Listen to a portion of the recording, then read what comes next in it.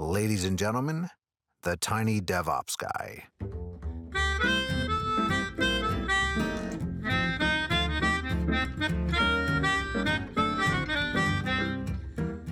Hello, everybody. Welcome to another episode of the Tiny DevOps Podcast. I'm your host, Jonathan Hall. And today with me, I'm going to try to say this right, Gorjan Jovanovski. Did I get it Wonderful. close? You got it. You got it on spot. Thanks for coming on today, Gorjan. We're going to be talking about your company, AirCare. Is that right? And I don't know what they do yet, so this is going to be just as exciting for me as for everybody listening. But before we talk about the company, why don't you introduce yourself? Tell us how long you've been doing tech, what you do. First of all, thanks for having me on the show. I'm super happy to share the story. I am a software engineer by trade and an eco-activist by heart. I have been trying to use technology to improve the situation, especially with preserving the environment and battling the climate crisis that we have, not only here in my home country of Macedonia, but also all around the world, wherever I can reach. From a technology perspective, I started teaching myself how to code when I was in 7th grade, way back in elementary school. We had a magazine here about coding, which came out, but unfortunately I missed the first issue, and I had the second one. And in the second one, they were already talking about, hey, look at this code and write it in, and it'll do these things, which was great, but I didn't know where to put the code because I missed the first issue, which had the little CD with the program. It was Visual Basic 6, I think, back in the day. Okay. So I had to figure all of these things out on the go. Use a little magnifying glass to look at the screenshots on the magazine to see what it says on the bar to understand what app it was. But yeah, from that point on, I taught myself how to code, and ever since I've just loved to tinker with technology. So let's talk about your company, because of course, on this podcast, we like to talk about solving big problems with small teams, small companies. And I know you're working on a small company. So AirCare is the company. What is the product or service that AirCare sells or is intending to sell? So we want to help you know what you breathe. Okay. If you open your window, let's say here, I have a window in front of me. I open this window. I want to know if the air that I'm going to get in my house is going to be good or not. Should I take my dog for a walk? Or might there be smoke in the air from wildfires, from factories, from burning wood? Basically helping everybody know what they breathe, and then taking it to an extra level apart from that. So, I mean, I think a lot of people, especially people with allergies, are already familiar with websites. Depending on what country they live in, they can tell you what's the air quality today. Should I go outside? Should I wear a mask? Whatever. But this is going to be more detailed, I guess, than that, and maybe more localized. What's the difference? So there's a couple of things. First of all, we try to gather as much data as possible. We have data from, I think last I checked, over 35,000 sensors around the world that we're able to get data for. And now we're expanding that network as well. And this data comes from government measuring stations that, I don't know, the Environmental Protection Agency, for example, would put out there, or my local government here. It comes from volunteer measuring stations, which people like you and I can buy and set up on our windowsill. But it also comes from satellite data. So we work with data from the European Space Agency, which have satellites that orbit the Earth and record air pollution on the ground. So we try to fill in voids where there's no ground data using all of the satellite data. So all in all, we want to have a very clear picture, either down to the block level of a city or as wide as a city if there's no sensors there, on what you guys breathe. The second part that makes AirCare much more interesting is that we're built on 3 pillars. Our mission technically is built on 3 pillars. We want to inform, we want to educate, and we want to empower. All of the other competitors, all the other websites will tell you what the air quality is outside. We'll tell you and they'll tell you. Are we more precise? Do we have more data? Do they have more data? It depends on region. But we don't want to stop there. I mean, great, outside is polluted. Now what? What is my next step? We write a lot of content in the app, educational content, to help you know exactly why air pollution is important. Because unlike, let's say, COVID, for example, air pollution takes a very long time to take a toll on your health. But when it does, it's too late to do anything about it. So we want to educate people that, yes, you might go outside and not feel that bad, but this in the long run is going to hurt you, is going to hurt your family, your pets, the environment. And then the last step is, okay, I know that it's bad outside. I know how it's going to harm me. What do I do about it? And this is where we want to engage our users. We want to get them out there to do something for this, either by connecting them to local NGOs, eco-organizations that have workshops, that have protests, or simply to tell them where to lobby, who to talk to your local representatives to get more greener and cleaner policies out there. So it's not only about informing, but also educating and empowering our users. Wow, I have a lot of questions here, so this is going to be interesting. And they aren't even technical yet, which is I definitely want to get to. Not a problem. Let's do them all. Let's start at the business level. What's your revenue model? I mean, how do you turn this into something that pays the bills? Right. So we have two revenue streams, B2C, B2B. The B2C side is we have a pro version of the app, which unlocks extra features, basically quality of life improvements for people who want to support the team. You can subscribe to it at, I think, $125 a month, which is nothing in today's terms of subscription models, something to support the team of what we do. The B2B side is, of course, the bigger and more interesting side, is where we basically collect all of this air pollution data, and then we help companies make better decisions using this data. Let me give you a clear example, because when I started out with this idea, I said, who would want to use air pollution data? What company would care to do this? First of all, we found out governments care. Governments that care about air quality care about the data as well. There's governments that simply don't care at all. But the ones that do want to know how bad the air quality is outside, and want to know if the methods that they're using to better the environment is actually doing anything if you look at the data. Companies like L'Oreal, companies that use that develop skincare products, they want to know which markets have problems with air pollution and when, because they have special creams, for example, that go on your face, that help with tackling the effects that air pollution has on your skin. There's a lot of these weird use cases that we found out through years of research that companies use this data for. So we sell air pollution data to companies, and what we also do is we help them with custom solutions directly on the app. So, for example, if you are a eco company or a green company or do something to better the environment, you can have ad space directly on the app, and you can reach out to all of our users, because that's your very, very targeted audience there. You don't have to do all Facebook and Google ads. You can really target the people who care about the environment. I want to, I mean, I don't know. You've got my mind going about activism and environmentalism and all this stuff. And so let's touch on that, since that's the topic of your company, Sure. before we dive into the technical stuff. Sure. So you talked about things we can do as a consumer of the app, and you talked about contacting government representatives and so on. But like on a day-to-day basis, what do you encourage your users to do? I mean, I hope there's more nuance than just don't go outside today because the air's bad. Of course. Of course. No. I mean, that's the first step you should do. If you go outside, we recommend you wear a mask. I mean, unfortunately, because of COVID, we all got used to wearing these filtered masks, and those actually stop air pollution particles as well. But of course, there's little things you can do. There you can use your bike or use public transport instead of using a car, especially in bigger cities where you have the option to do that. You can recycle, for example, so that not all of your trash goes into one place, which it gets burnt and then again pollutes the air. If you heat your home using wood, you might want to switch to electricity or use solar energy to do that instead of using wood and again polluting the environment. But the whole story of air care and where it started, and this is why I kind of talk about lobbying with your elected officials, is because that's how we started and that's how we made a change in my home country of Macedonia.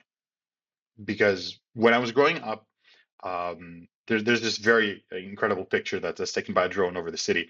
You can see that there's what appears to be a city there, but because the smog is so dense, you can only see 3 skyscrapers that are poking through the smog, and then one big mountain on which we have, in the year 2000, we built a big cross that lights up, a Millennium Cross. And us from Skopje, we tend to have some dark humor and say, hey, look, they put a big cross. So it's like a graveyard. They buried the city in pollution, and they put a big cross on top. Sometimes we have to use a comedy to brighten the situation. But yes, it was quite bad here. And nobody was talking about how bad the air pollution is. Data existed. There were 10-ish sensors from the government installed, but they were being presented on a website that seems to be built in the 90s and forgotten about. So if you either had the luck to find them, you wouldn't understand the data that's there. And once I made AirCare into an app that anyone from their own pocket, from their own hand, can see what the air quality is outside using already existing data. Mind you, I did not do anything else with no extra data. A lot of people not only got aware about it, but they went out on the streets. So we had massive protests all around the country. Cities were blocked by these protests. I think 5 of the major cities were, and people started demanding that the government take serious action because we all breathe the same air at the end of the day. Nothing differentiates you from me, from my neighbor, or from the guy who's made millions and millions. We all breathe the same air. And this is how the whole story got started. That's a great segue because I wanted to ask about how the company got started. Whose idea was it? Was it yours, or I know you work with other people? Just tell me that story. Where did the idea come from, and how did you get started? So this was during my university years here. I was studying in the local IT university, and together with friends, we were trying to teach ourselves how to code mobile apps. We didn't have a course back then on mobile apps, so we started going on YouTube, looking at tutorials. Okay, I think it was Android back then. I didn't even have an iPhone, so I couldn't test and work with iPhones. So it was purely Android-based Java coding. And while I was developing my first prototype app, I said, okay, I want something useful. At least if I'm going to teach myself how to make an app, let's make something that's a bit useful to me. Not just to say, hello world, my name is Gordian. Let's do something interesting. And this is when I stumbled upon this old website that I mentioned from the Ministry of Environment here. And I look at the website and I don't understand the data. So I decide, okay, let's check some endpoints. I did a bit of network request looking up and seeing what things are going on in the background, and I found an API. So I said, okay, let's download this data. Let's parse it. Let's check out what it's trying to tell me. And I was shocked when my algorithm, which was supposed to give me a final number of the data, constantly kept telling me it's polluted 20 times over EU limits. And I constantly kept looking for the bug. Maybe 2 times. It can't be 20. Maybe 2 times. Maybe 0.2 times. No, it was 20 times over EU limits. And this is where the shock factor set in. And I said, wait, you mean that what we're breathing outside is basically cancer? That's what we're breathing? And this is not the smell of winter. This is actually smog. We used to romanticize it. Oh, it smells like winter. No, it's smog. It's crazy. Don't breathe that. And I think this is when me and a couple of friends, we said, okay, can we do something about this?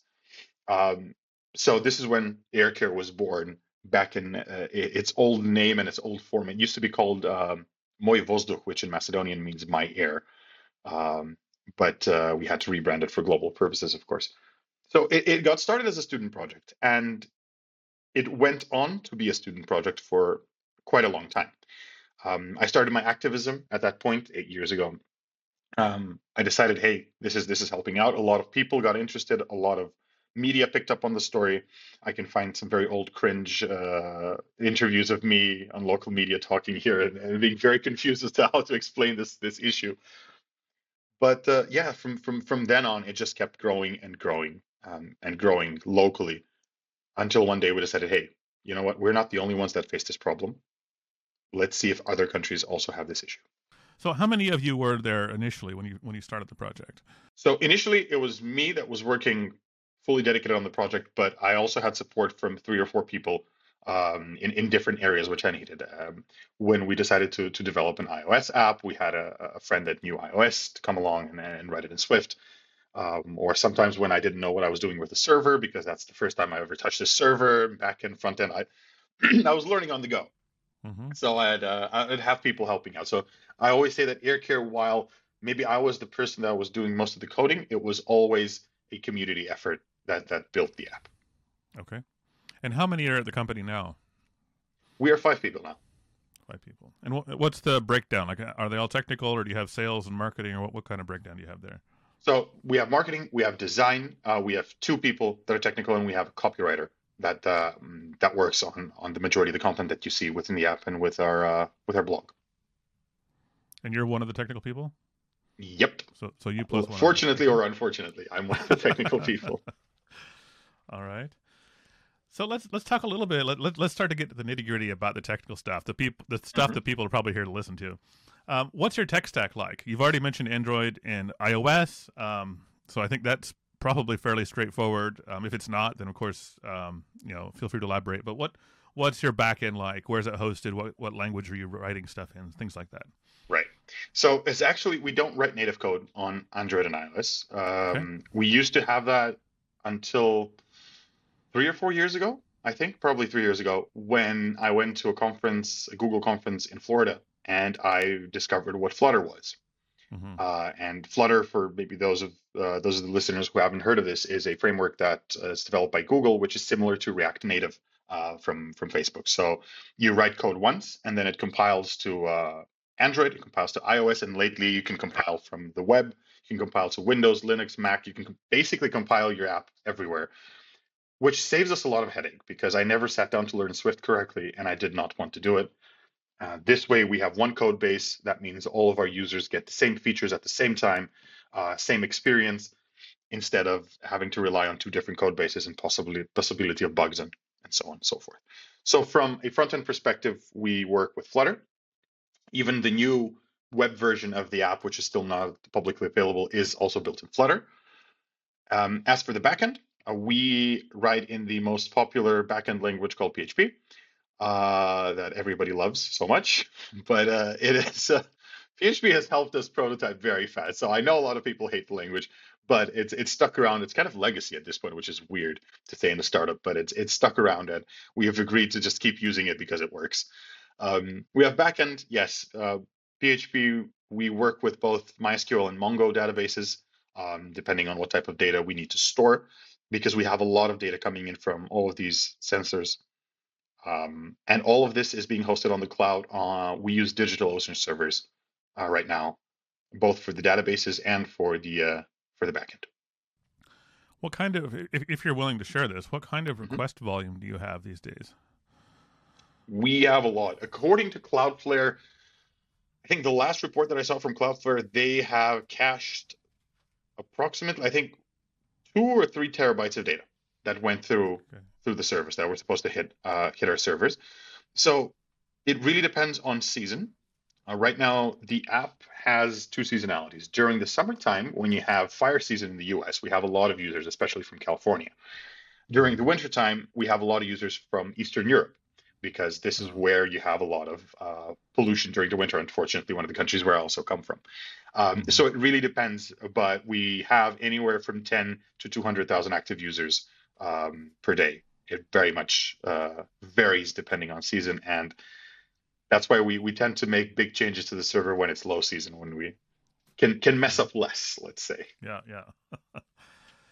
So how many data sources do you have? I think you may have mentioned a number earlier. It was quite a large number. Around 35,000 data sources.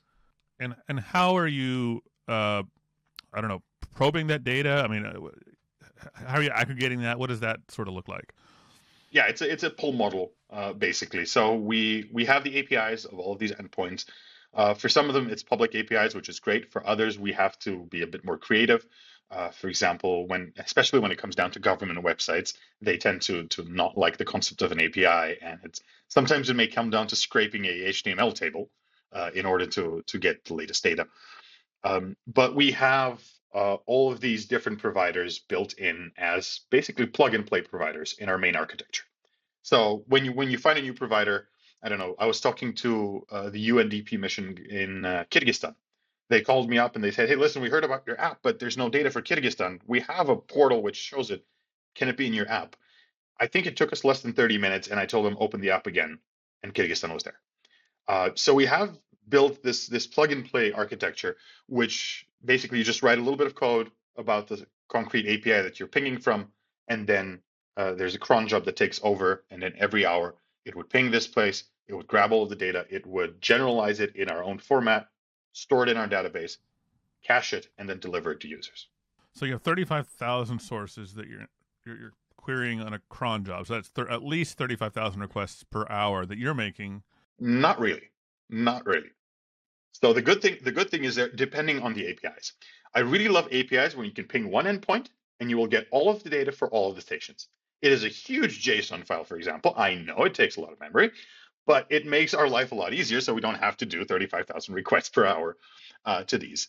Some providers don't have that, and we have to default to pinging every single station every single hour. But we try to generalize this as much as possible so we don't, of course, we don't seem like bots at the end of the day that are pinging this this website, and we don't overload their servers as well, because a lot of these government servers, including the one from my country, are hosted on a potato. So if you have more than 2 consecutive users, they will fail.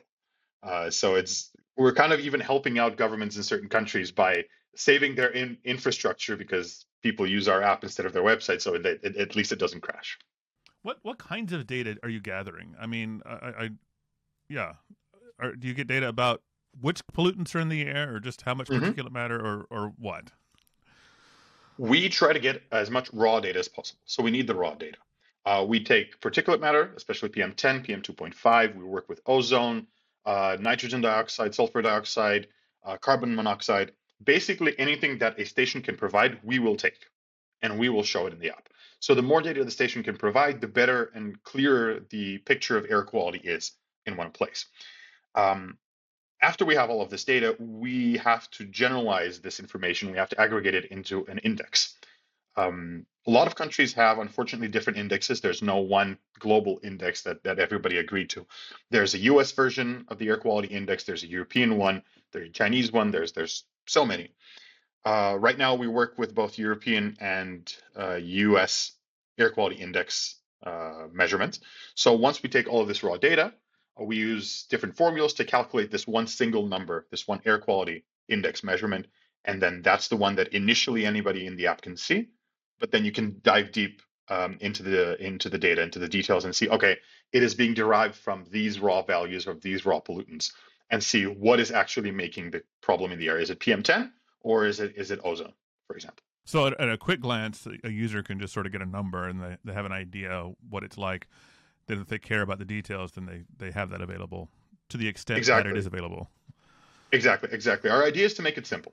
So we want you with a quick glance, you open the app, even if you don't even look at the number, there's a big colored box, green, yellow, red, purple. So based on the color, you can say, okay, I know the air quality outside here is this. That's great.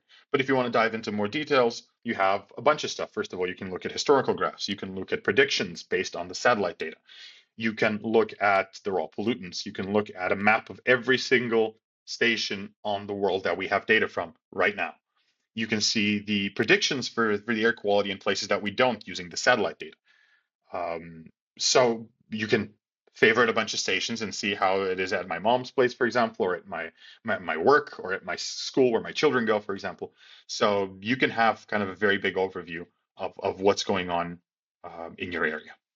You mentioned predictions. I'm curious. I'm curious about all sorts of things there. What kinds of predictions can you make? And then I guess the second question is, how accurate can they be? Right. That is a very tricky thing to do. We have tried year over year, model over model, to figure out predictions. What we're doing right now is we actually left the predictions to the experts. These predictions are from the European Space Agency. They have a bunch of models that they run from weather to data, and they just pump out numbers. And we say, okay, you know what? These are the predictions that the European Space Agency says might happen in the next 72 hours. And they are, on the majority of locations, quite good. Quite good. We can see that they overlap, let's say 80% of the time, which is quite okay. But unfortunately, not everywhere can this work. For example, here in the city where I live in, companies tend to get smart and turn off their filters or turn on their incinerators around midnight, when there's no inspectors out, so that they can't get fined.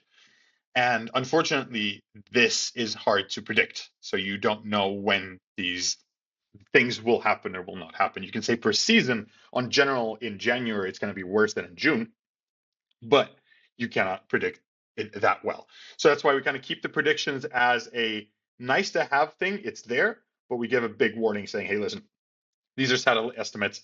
This is as far as we've gotten with this. Hopefully in the future, we'll be able to derive better models, get better predictions. We're working with the local universities here who already have an idea of how they think that we can use this, and hopefully within I don't know, half a year, we might be able to put their model to the test. Fascinating. So how far into the future do these predictions typically go? Is it like can you make a plan for the next weekend, or is it just like tomorrow and the next day or something like that? Kind of like They weather go up to forecast. 72 hours. So they do have Okay. a 72-hour forecast window Yeah. from the moment that you're querying. That's as far as they go. You can probably find predictions that go up to probably 10 days, I think, but then the quality of those predictions is quite low, so we just don't show them. Yeah. Makes sense. How did you make the decision to go with PHP and with DigitalOcean? What alternatives did you consider, and how did you end up there? So for PHP, it was basically what did I know at the time of development. I remember that as a kid, I was actually taking a course, local course here for web development, and they were teaching PHP. So that was the one backend language that I knew back in the day. And I said, hey, look, it helps me quickly develop. It helps me quickly prototype these things. As a startup, you tend to want to move fast. So instead of sitting here and doing some big boilerplate framework of things, we're able to quickly develop new features and put them out. Of course, it comes with a lot of the drawbacks that PHP comes with as a loosely typed language, but it still gets the job done right now. At some point in the future, as we get more tech people on board, we might be migrating to something else. But so far, as much as my co-founder hates me for having to learn PHP now, and what's with all the dollar signs everywhere, we work with PHP. As for DigitalOcean, it was a very interesting story and a lesson learned. Initially, AirCare was hosted on Amazon servers. And I'm not sure what their pricing models are now, but back then they were traffic based. So the more traffic you got, the more you had to pay. And it would scale automatically. This was in the first year or two of AirCare's, let's say, launch locally here. And it was only a small app here in Macedonia. Nobody else outside of the country even heard about it, especially it wasn't even translated in a different language. But the local politicians heard about it, and they were not happy that somebody was talking about air quality that was there. So one day I try to open the app and I see it's not working. So I get confused. Why is it not loading? I pop up the server, I look at the logs, and I see that the server disk has filled up, which is weird because that should not happen. It was a big disk. And I started looking into it and I realized that we were in day 3 of a DDoS attack. So the app was under attack for 3 days straight. But because Amazon servers can take the attack that a country of 2 million can forge up, so it's nothing for them, they were quite fine, but the logs actually in the server filled up and clogged up the server, so the server could no longer process. And I freaked out. Okay, wait, what? The app is now under attack. We got to do something about this. And especially as a novice developer at that point, I really didn't know much about security and how to protect an app. I mean, to that point, I was still making GET requests with a password in them. So it was a thing that I needed to learn very, very quickly. So I sat down, I shut off the server, and I had to figure out ways of putting protection like Cloudflare on it to migrate it to a host that will not charge me per traffic, to put a lot of caching on top so that and not to expose my endpoints so they can't directly attack them. And it took 3 days for me, basically locked in my room and only eating and coding, to fix this because this was my baby. The app is my baby, and someone's attacking my baby. So now I have to figure out a way to protect it. And after 3 days, I leave my room. We've migrated to DigitalOcean at this point. But I have, I think it was $600 bill in my hand from Amazon. Amazon saying, hey, look, that's the traffic you got to pay. And as a student in Macedonia, in Eastern Europe, $600 is a lot of money. Luckily, I had something saved up from some jobs that I've been doing, so I could pay the bill, but that would basically leave me bankrupt. So I put a pledge on Facebook and said, hey guys, listen, this is what happened. Here's the server logs for those who want to look into it and probably maybe see where the attack is coming from. But then who do you call? You call the police and say, hey, listen, stop attacking me.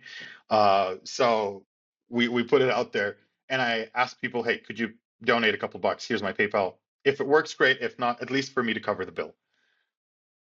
I came back 6 hours later. I think I was outside trying to catch a breath, and I came back and there were over $1,500 in donations, which might not sound a lot, but for here again, for such a small country with such a low economy level, it was crazy. I at that point I kind of learned that, hey, listen, people saw AirCare as their app, not, it was no longer my app, as it was the app of the community, and they did not like if someone was messing with it. So from a hard lesson learned, this is when we started to migrate to DigitalOcean, just because their pricing was much more affordable. Just because even if we got hit by a DDoS attack, we wouldn't be bankrupt. Even though of course they have models of where you can scale the server if you so wish. But now, years after, with much more experience, I still am happy to be on DigitalOcean, just because their customer support is, I don't know, in my opinion, unbeatable. They're very, very good at helping you out, whatever type of problem you have. How many servers or VMs are you using? Is it a single server, or do you have some sort of distributed workload there? We're using a whole one server. A whole one server. Whole one server to do all of this. We're Yeah. slowly starting to distribute all of this. The second guy that I have on board, my co-founder, who's a techie, he came here and he wrote a big list of no's that I've put down in the architecture. It's like, okay, microservices, we get rid. Each server has their own thing, so as to not clog everything else. So we're in the process of distributing this to multiple servers now, because there's a lot of computation that goes into this. There's one thing to grab the data. There's a whole different process that serves the data. There's a third process that generates, I don't know, heat maps that you can see in the app, which again is quite a cumbersome process, because it involves huge amounts of data that are being processed. So we're trying to distribute a lot of these into smaller servers that, even if they go down, it won't drag everything else with it. He convinced me to get the databases at least off of that one machine. So we have managed databases that we said, okay, you know what, DigitalOcean, you handle our databases. I don't want to sit down and have to learn how to manage a database server at this point. So we're using a managed database, the MongoDB database there. We used to have a MySQL database that we kept all of our data and measurements on, but we realized that with the huge amount of data that we have, it simply would not scale well, and it simply wasn't as effective as MongoDB is in querying all of these huge time-bound and location-bound data. So this is why we chose to migrate to a different database system. What does your software development cycle look like? Let's say you have a new idea for a great new feature, or maybe it's a bug fix. Walk me through the steps it takes from the idea until it's in front of customers. Got it. So let's take a new feature, for example. So with the new feature, it would come down through one of our weekly meetings, probably, where someone would pitch this idea and say, hey, look, this seems like a great thing that we want to develop. We would sit down and we do some quick research on it. Let's see, I don't know, has anybody else done something like this?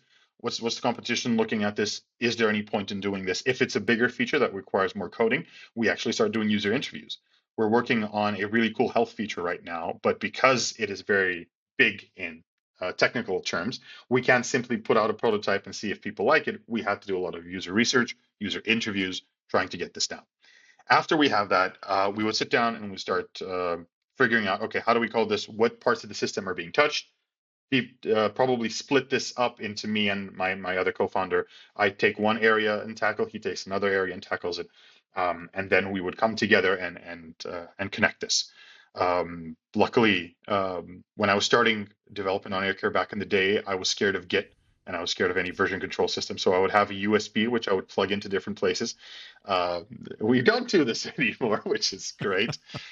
So after we work on our separate branches and start merging all of these things and checking out each other's code, we would do like very short code reviews.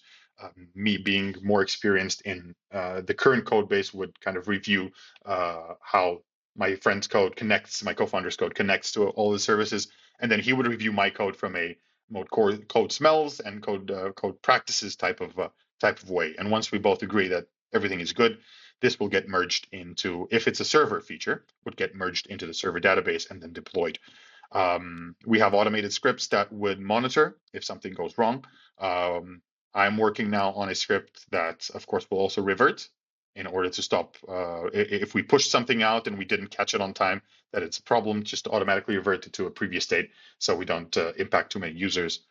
And that's kind of a small pipeline of everything. We have monitoring tools that are set up that connect to Slack, that connect to email, that will start freaking out if something has gone wrong. And this is talking from a server perspective.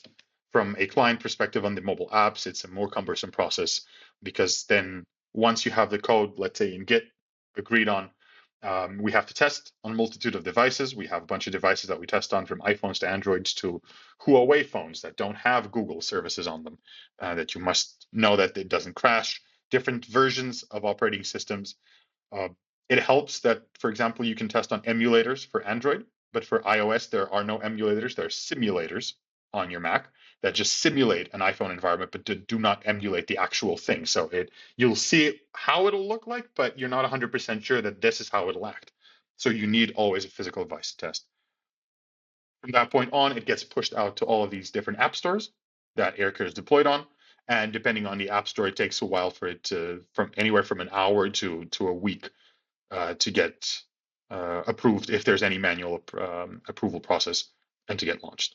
So that's kind of how it looks like. It's not as sophisticated as bigger companies. I used to work for Booking.com in Amsterdam for 4 years as a software engineer. So there we had much bigger release cycle process and deployment, and it was very hectic. But as a startup, we tend to minimize the overhead that we have so we can go faster and kind of employ the idea of fail fast. If we're going to do it, we might fail, but we'll fail fast, figure it out, fix it, and continue with it, rather than put, I don't know, 20 different types of systems that'll slow our development to a crawl.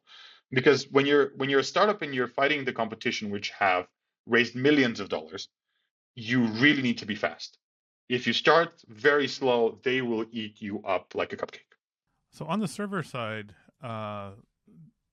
what kind of automation, if any, do you have in place for deploying and updates? And what I mean, is it an FTP process that you manually trigger to update the server, or do you have like a blue-green deployment process, or how does all of that work? Currently, it's actually an FTP process. It's very basic. Now we deploy to Git. We go to Git, and then with hooks, it tries to deploy directly on our server. So at least we don't get very desynchronized between what we have on our local machines, what there's on Git, and then what's on the actual server, and that's running. So we tend to make sure that whatever's on Git is production worthy, at least on the main branch is production worthy, and then that gets automatically deployed to the server. So is the server essentially running a Git checkout? Yeah. Okay. I've heard Dave Farley, I think, say recently on an interview that he remembers the good old days when continuous delivery was FTPing one file to your PHP server or your Perl server or whatever. So, people like to crap on these languages, but they do give you a certain amount of flexibility for this sort of thing. Of course, no, this is great. And I mean, even if there's something that's really going on bad on the server, we can FTP it. You get in there, you FTP, you deploy, it's there. And this is why I'm saying it allows us to move fast. Yes, it has its negative sides, but there's something about it why they call it the good old days. There's good in there as well, and that's why we stick to it. I like what you said. There's good in there. Not everything about those days were good, but there was definitely good in there. Exactly. What's your strategy? You've talked about some manual testing, especially with all these different mobile devices and so on. Yeah. What sort of automation do you use for testing, if any? I mean, do you have unit tests on the server or on the front end? What does that look like? From a server perspective, yes, we have some basic unit tests that I wouldn't call them unit; they're more integration tests, to make sure that everything else is connecting to everything else. We tend to have a mock environment where we initially deploy all of these things and see how it works and see if any of the scripts start to fail or implode in our face. We have a mock environment of the app, which of course connects to the mock environment of the server. So we have kind of a whole separate testing staging area, however you want to call it, Vanguard area, where we play along and make sure first initially that it works there. After that, once we're satisfied with the manual testing, and once we're satisfied that the scripts that automatically run do not show any signs of failure, then, and I'm talking about the scripts, so these are not scripts that are written specifically to test things. These are the actual scripts that would run on the actual production server. They just run on our testing server, and we monitor to see if anything explodes, if anything goes down. We have a lot of logging that's included there, so any little thing that happened, it'll start triggering warnings. Once we have that, then we do the manual testing on the devices. If all of that is well, then we do a staged rollout. So every time we try to do a staged rollout, especially on Android, because it gets released faster, and we can faster fix something than on Apple. Apple takes a longer time because they have a manual review process. So we do stage rollout, 10%, 50%, everything good, 100%. Even so, and that's not an extensive testing framework, and it has gotten us sometimes in trouble where we've missed something big. I remember at one point it was a very ridiculous thing. It was not a syntax error. It was not any sort of script error. It was a logical error in code, and those logical errors, yes, you can catch with good testing. We didn't have anything back then, and what happened was I deployed a version of the app that did not have ads on it for some reason. And I think that the if statement was wrong, and I didn't see it. It was great, and then suddenly I see day after day the ad revenue very firmly start to drop, and I'm asking what's going on? Why is this happening? Until I realized there's no app. There's no ads on the app. So I was halfway across the city, I had to rush back in, do a quick redeployment. So yeah, adding more tests, and that's something that we're trying to do now. The problem with these things is you're limited on the amount of people you have on the project. Until recently, it was me. And if you have one guy trying to do backend, front end, app development, server management, and so on, there's only 24 hours in the day. So you start to cut corners and you say, okay, you know what? I'll test manually, and then we'll do it live. Basically, we'll let users test live. But now that there's more and more people coming on board, we're able to put on these quite well-defined software practices and make sure that everybody's at least some automated tests that we have that are running in the background. You've mentioned logging and monitoring a couple times. I'm curious what you have in place there. Like, how will you know if the ads aren't working next time, or if the server is completely offline, or whatever? When something goes wrong, how do you know about it?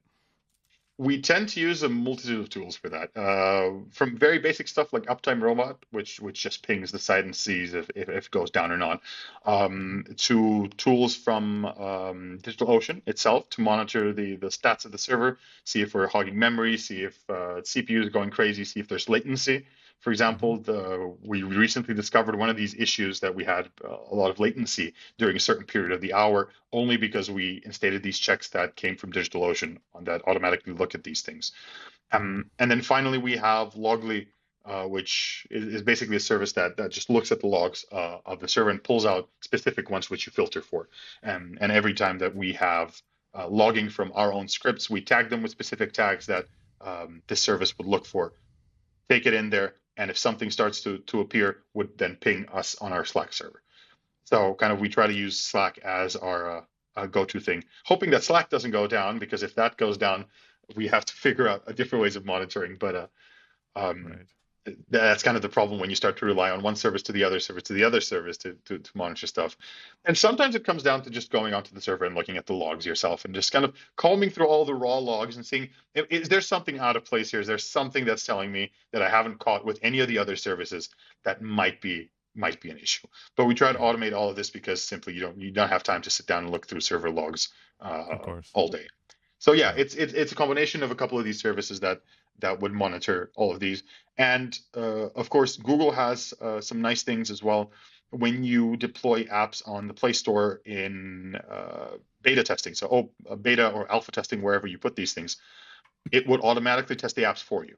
So it does some very basic testing, but it'll tell you, it'll just randomly click on stuff and try to go to different screens. It'll try to do a lot of these things, and it'll tell you if the app crashes. And you get videos, you get screenshots, you get all of these things.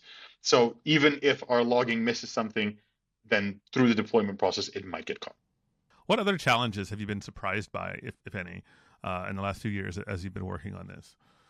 Some of these things, for example, we were implementing a service so we did a whole redesign of the app earlier this year. We decided, hey, listen, the concept of the app working per country, that's how it used to work. You select a country in the app, and then it'll get the data for that country. If you want to check somewhere in a different country, you had to select a different country, and it'll reload the whole app, and there were a bunch of other services that were connected.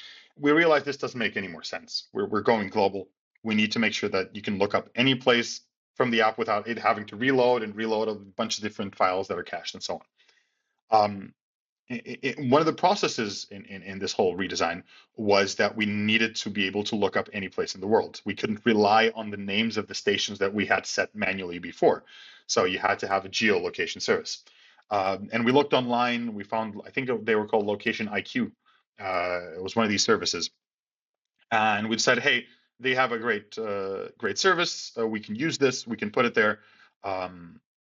We connected. We launch it. What we didn't do at that point was we didn't care to calculate the amount of requests that this API was going to get hit by, especially during surge times. If there's a wildfire going on in California and suddenly everybody's on the app looking at how bad the air pollution is.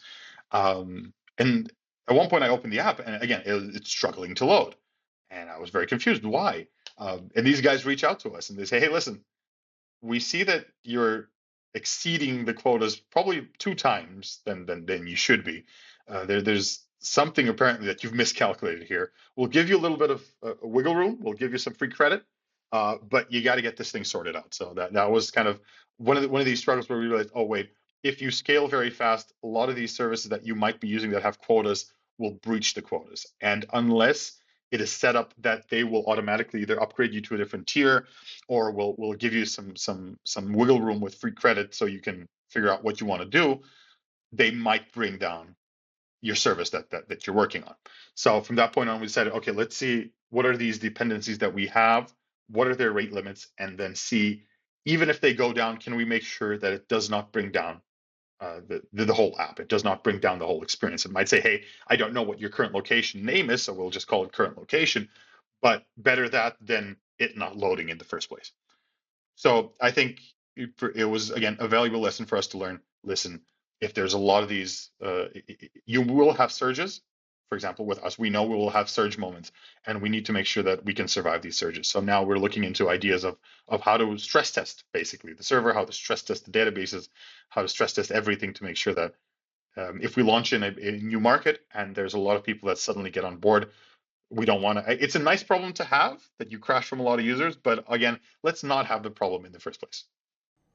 That's a great segue into what I wanted to ask next, which is where would you like to see improvement? Where would you like to focus effort on improving the technology? I think what we're starting to do right now is overhauling the backend. The backend is something that was initially written 8 years ago by an inexperienced programmer called myself. And then as I got better and as I started learning more and more about software development practices and the ways that these things are handled, getting experience from working at Booking.com, which had a huge code base, I started implementing improvements. But improvements from time to time, you get more and more implementation. Sometimes you would rewrite whole services. Sometimes it would be just patchwork.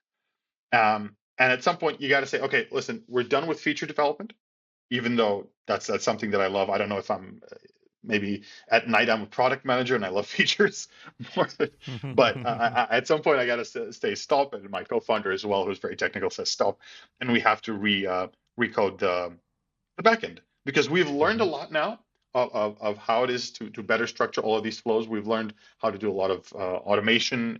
We have learned how to do a lot of basically all of these cool things and cool features we've learned throughout the years, which would require us to recode the backend. The good thing is that the recoding of the backend does not take a lot, because every year I have these cycles where my OCD kicks in and I say, okay, listen, I need to clear all the clutter out. So I start cleaning out all of the backend or some dead code here and there, files that are not being used, and we're still keeping the backend quite slim. So the moment that it comes to recode this and make sure that we're using maybe a better framework, because right now, even in PHP, we use our own kind of little framework, to use a better framework to automate testing, then I think both my internal developer and my co-founder would be very happy with the outcome that we will have. You were talking about all these sensors that you're querying, and that some people can sort of have their own sensor. What's involved in setting up a sensor? If I want to put one in my backyard, what do I do, and how do I get it integrated with your app? Right. Luckily, there's a guide within the app. So if you download the app, there's a big button that says Add Sensor, which will tell you. It comes down to where you are and what's available to you. In the US, for example, there's a company called Purple Air, and they sell these kits. They're pre-made sensors. You just buy them. You don't have to do anything yourself. You buy it, you hook it up to your Wi-Fi. It starts working from there on. It's very easy to use. From that point, it gets connected to their servers. and from their servers, automatically we pull it in. So we have scripts that automatically add new sensors all the time. So you basically don't have to do anything. You plug it in, 24 hours later, it's on the app, it's there. In other parts of the world, for example, in Europe, there is a network of volunteer sensors called Sensor Community. Now, Sensor Community works with little built sensors that you can build yourself. So you order the parts from either a local manufacturer or from AliExpress, for example, from China. They would come, you would put them together. It requires a bit more work because you plug in some cables and then you flash some firmware. So it's a bit more techy. But we are actually doing workshops here with students in high schools and teaching them how to do this. So it's definitely not very hard. You don't have to weld anything. You put this all in some PVC tubing, you strap them onto your backyard, and then you have a station that starts to measure the air quality there. Now, there is a certain problem with data quality that is involved, especially when you have people putting up their own sensors, because nothing stops me from taking that sensor and putting it in my bedroom, putting it in my basement, putting it on the 45th floor of a building. The sensor can't know. It does not know where it is. It's inside, it's outside.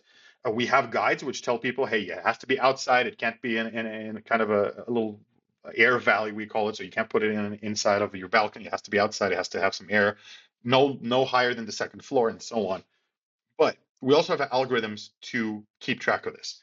So if our system detects that one sensor in a particular area is deviating significantly from all of these other sensors, it will start flagging that sensor and saying, hey, listen, this seems like an unstable data source. You might want to not take this into consideration.